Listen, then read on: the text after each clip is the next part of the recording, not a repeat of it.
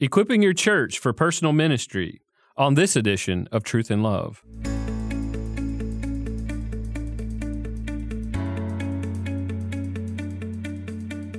I'm Dale Johnson, and you're listening to Truth in Love, a podcast of the Association of Certified Biblical Counselors, where we seek to provide biblical solutions for the problems that people face.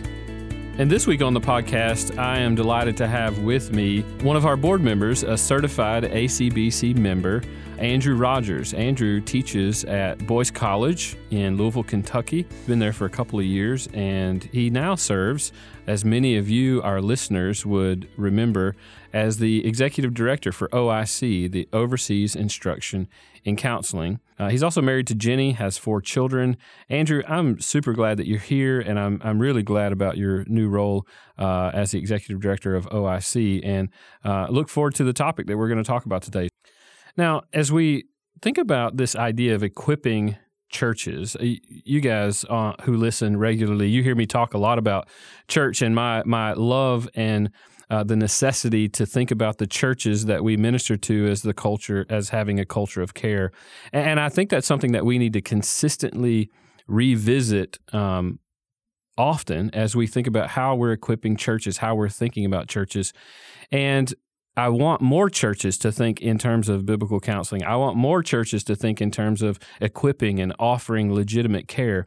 But Andrew, as you and I even have talked outside of this podcast, is sometimes we have to be cautious and maybe even offer a warning to churches in the way in which they think about counseling, ministry, in the way in which they think about the care that they offer.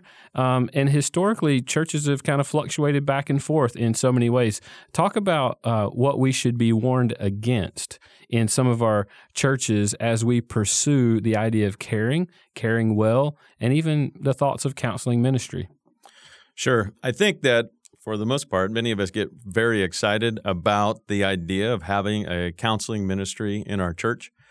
What we need to be aware of, or at least concerned about, is whether or not we are looking at that counseling ministry as the true test about whether our church has a culture of biblical counseling or a culture of discipleship, meaning are the people of the church taking responsibility to speak the truth in love to one another. That's what Paul talks about in the church in Ephesians 4, that the church is building itself up. And that's as every part is being equipped and every part is doing its part. And so what we need to be careful with is, are we looking at the fact that we have a formal counseling ministry, and we should be excited about that if we have that, but are we looking at that and then saying that's it? Because we have a formal counseling ministry, our people are counseling and equipping and discipling one another. And that's the careful concern. And I think part of that is just the issue of just kind of, as you look over history, certainly Jay Adams came on the scene because pastors were abdicating their responsibility. Let's call the pastors back to shepherding personally. And a number of churches did that. But then you had some that weren't doing that, and they were outsourcing that counseling to secular organizations, and they were convicted of that, so they just continued outsourcing. But they outsourced to Christian counseling, and then they realized, oh, that's not so good. Okay, so now we'll outsource to biblical counseling, and then they thought, but we're still outsourcing, we're still sending them outside the church, so let's bring the biblical counseling ministry into the church, and thinking that, now we've taken care of it. But what we're in effect doing is we're just kind of outsourcing in-house or in-house outsourcing. And what happens is, in some cases, our counseling ministries can actually, as much good as they're doing, they can actually hinder the church from being a disciple-making or creating a culture of disciple-making and counseling within the church. Man, that is a super helpful distinction. And I think what happens is unintentionally we get the cart before the horse and we allow that ministry to be the driver, when I think it's best that we think about counseling ministry being an overflow of the natural disposition of the church, that we are a church who cares normally and organically through the Scriptures, and counseling is for those moments of acute care, the necessity that happens. And so, that's a really helpful warning, I think, for us, especially as we think about what categorizes churches as being true caring churches, or Is it just because they have a counseling ministry? So I appreciate that distinction. And so now as we kind of lay that distinction out, we give the warnings that are necessary. We see that with some clarity and some of the error that we could potentially move into, especially as we're passionate about seeing people cared for well. What should churches do to communicate how to equip, how to do this caring well? What should churches do to help facilitate this type of equipping, this type of caring among their people well? It starts with conviction from the leadership, from whether you have elders or you have deacons or pastors, but the spiritual leaders of the church are convicted that this is absolutely necessary for the church. In other words, do we understand what Paul is saying there in Ephesians 4 in particular, that my role as a leader, I have an intended purpose, a specific purpose of equipping, and that is sufficiently supplying the saints, the people of the church, for the works of ministry. And the work of ministry fundamentally is speaking the truth in love to another person. In other words, do the people am I convicted that every person in my church knows how to open their copy of God's word and minister to a particular person of varying issues, whether that's a non-believer who doesn't know the gospel? Can the people in my church open up their copy of God's word and minister the gospel to the person? Or it's a new believer and they need to understand the fundamentals of the faith.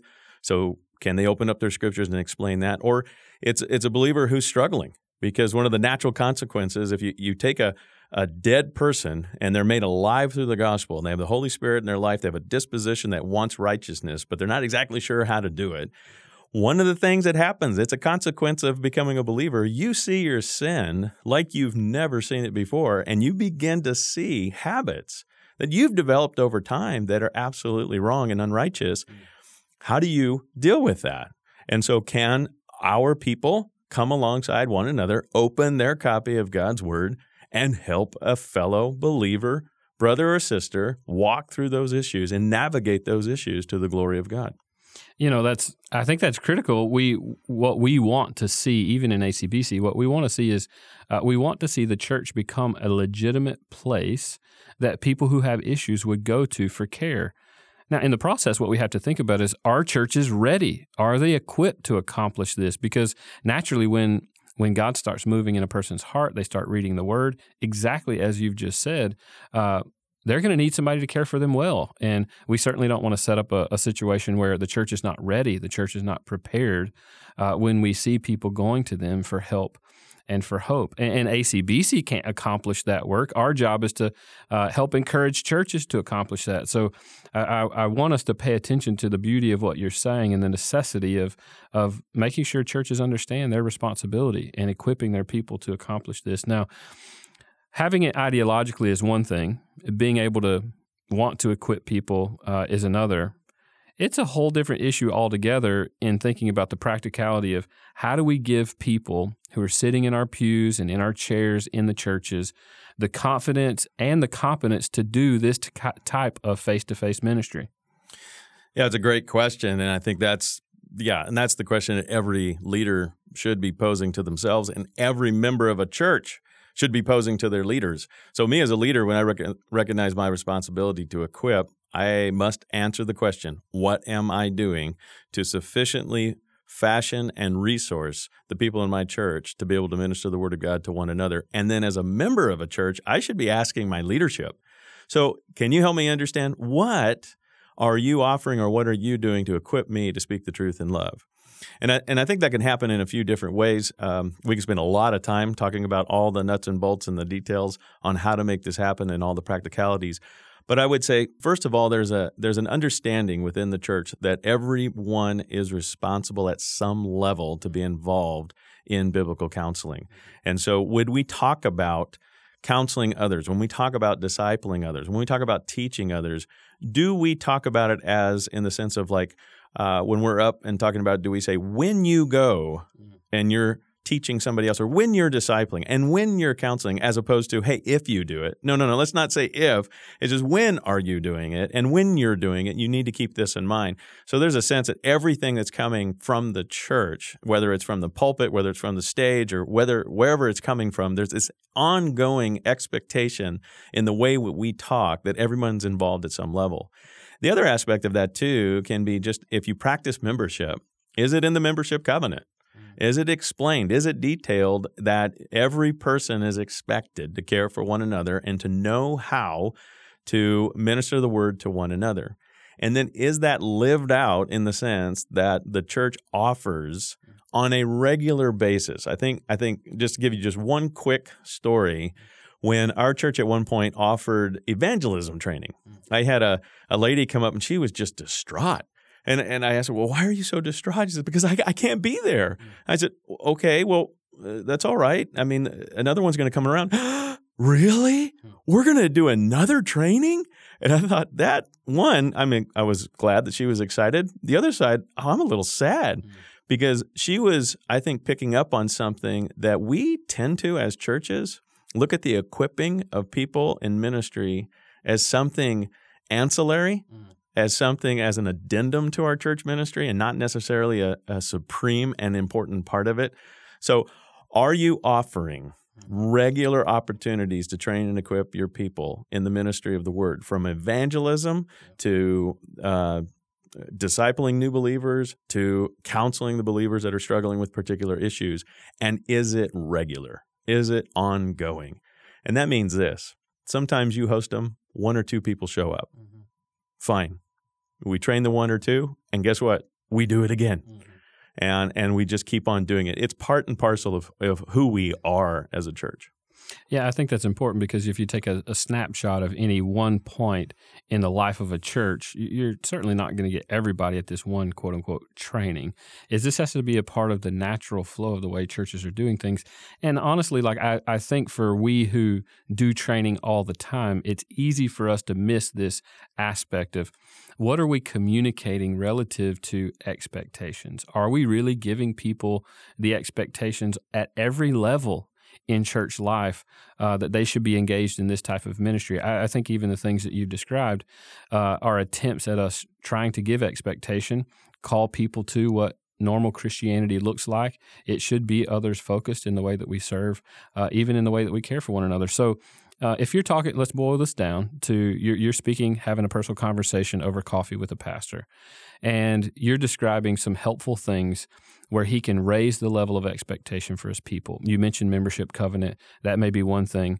What are some ways that you would say, brother, this is one of the ways I think you can help your people raise the level of expectation of what their duty is as you preach and equip them for ministry, how they engage in this type of ministry of care?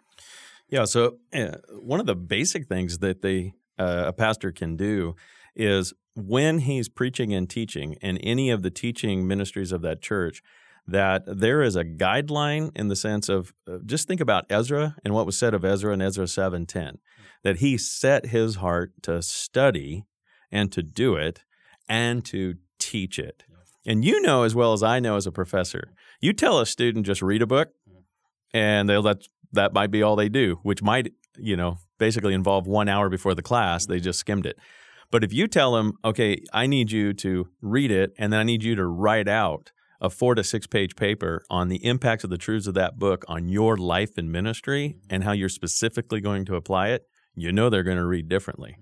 But now what if you told them, you're going to need to be prepared at the next class and I need you to teach 3 main points from that book? Oh, that changes the way I approach my study. So one of the most fundamental things a pastor can do is create that kind of a culture with his people, that everything that they hear, whenever they're reading the Scripture, listening to the Scripture preached or taught, that there is an expectation on them, that they are expected to know what it means, they're expected to know how to apply it, and then they're expected to be able to explain it, proclaim it to someone else. So that would be one specific way that they could do that. The second thing is, are there opportunities to practice ministry? Because if he is going to go ahead and offer some of the training and equipping that's going on, are there also opportunities for them to actually go and practice it?